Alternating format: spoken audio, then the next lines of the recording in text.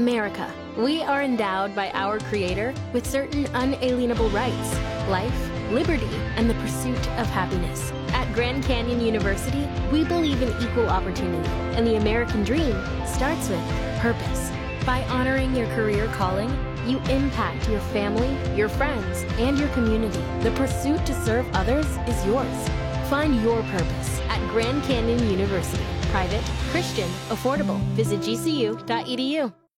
Federal law requires that public schools pay transportation costs to get students to and from their home school when they become homeless. That can mean anything from living in shelters like the Mission, with relatives awaiting foster care, or even living in a car. Federal grants reimburse a portion of the cost, and you'll hear the term McKinney-Vento. Those are the legislators federally that back in the mid-'80s or so initiated this homeless program to make sure kids get their education even though they are in a transitory lifestyle with their families. Here in Lincoln, the public schools homeless program coordinator is Ellen Riley, and she joins me today on Lincoln Live. Good morning, Ellen. Good morning. Thanks for having me. First, how many students are currently bused through the LPS program? So we currently have about 222 students enrolled in our program.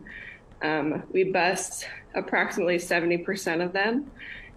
Those that we're not able to bus, we offer a cab service to get them to and from school. And if we're not able to do that, we also provide gas vouchers for families that do have a vehicle or a informal support to help them get to and from school every day.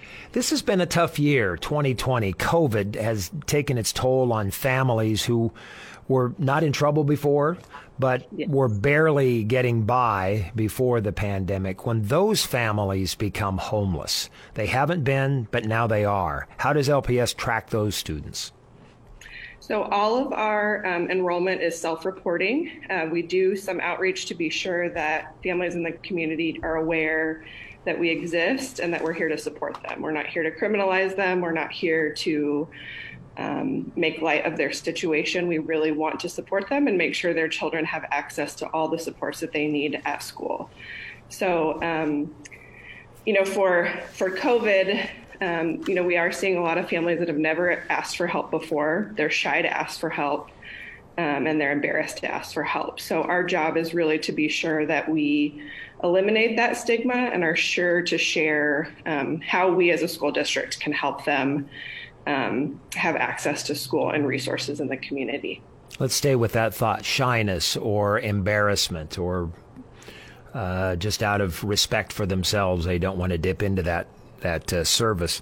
If you hear of someone that is homeless, to what extent does LPS then initiate it themselves? Sure. So a lot of our leads, I guess, so to speak, come from different avenues. I cannot do my job without community support. So working with the Homeless Coalition, working with Friendship Home, Cedars, the Mission, don't want to leave anyone out. Matt Talbot, Center for People in Need. I could go on and on. So if we hear of a family that needs a resource, a lot of times they'll call me directly, or a social worker or school counselor may be meeting with a student and they disclose their home situation to that person.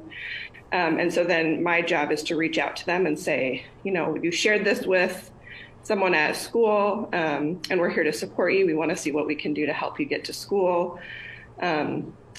We're also flexible. So if that student, especially high school students who are maybe fearful of disclosing information, if they really feel like they have a sense of trust with that school social worker, we can work around that. And I communicate with that person to be sure we get some supports in place that we can offer for the student and the family. Pride, that's the emotion I was trying to think of that prevents some people from dipping into the services offered by Lincoln Public Schools. I mentioned McKinney-Vento. That's how I first heard of this, and I wondered, what is McKinney-Vento? They are the lawmakers federally that came up with this. Can you take us back just very briefly to the mid-'80s or so when this was born? Sure. So McKinney-Vento was signed into law in '87. Ronald Reagan signed that into law when we were sort of on the cusp of a big homeless crisis. And as part of that legislation, there was a real push to address children who were facing homelessness or experiencing homelessness. So that was part of the package, so to speak, that was signed into law. And then as part of that, if schools were to receive what's now called McKinney-Vento money and title money, there had to be a designated person, in my case, me, who addressed the needs of the family. So they're not just saying, we'll identify you and then you get a ride to school. There's sort of a process where we have to verify their eligibility, make sure they are considered homeless under McKinney-Vento, and then we can offer those other supports to be sure they're served appropriately. I mentioned federal grants reimburse a portion of the cost. How much does it cost LPS to provide this service, and what is the reimbursement? Sure. So we pay for everything out of our general fund, and then we're reimbursed by the federal government and NDE down to the penny. So on average, on a regular school year, because I would say COVID is not a regular school year, our numbers are much lower than they would be during a regular school year. So we spend about $100,000 for the program. About $70,000 of that goes to transportation costs. And then some of the funds are in title buildings. So if a student is in a title building, so in a building that's identified as high rates of free and reduced lunch students, there's extra supports in those buildings to be sure the students are successful. So more social workers in the building, therapy services, resource teachers, before and after school programs, which all our homeless students are eligible for to participate in. And we really encourage families to take advantage of that if they're in a title building, which many of them are. Homeless students in Lincoln are provided an education through Lincoln's public schools. Today, the conversation is with Ellen Riley, Homeless Program Coordinator for LPS. Homelessness is transitory. Full disclosure here, first of all, my wife is a bus driver for LPS and has chosen a homeless route. She has picked up students on Monday and Tuesday, but then on Wednesday, half the students are there or no students are there at all. So how do you track families who move into and out of Lincoln as opposed to those who are in Lincoln and become homeless because of COVID, for example? Sure. And I so appreciate your wife and all of our bus drivers that drive our students. We could not do the work that we do without them, and they're very, very compassionate to our families. I think the thing to think about really is there's sort of four types of homelessness. So there's the chronic homeless. So those may be the folks that you see downtown or single people that are living on the street. Those aren't the families that we're serving. We're really serving the sort of transitional homeless. So maybe younger families that live in a shelter for a short period of time and then find housing or they end up somewhere else.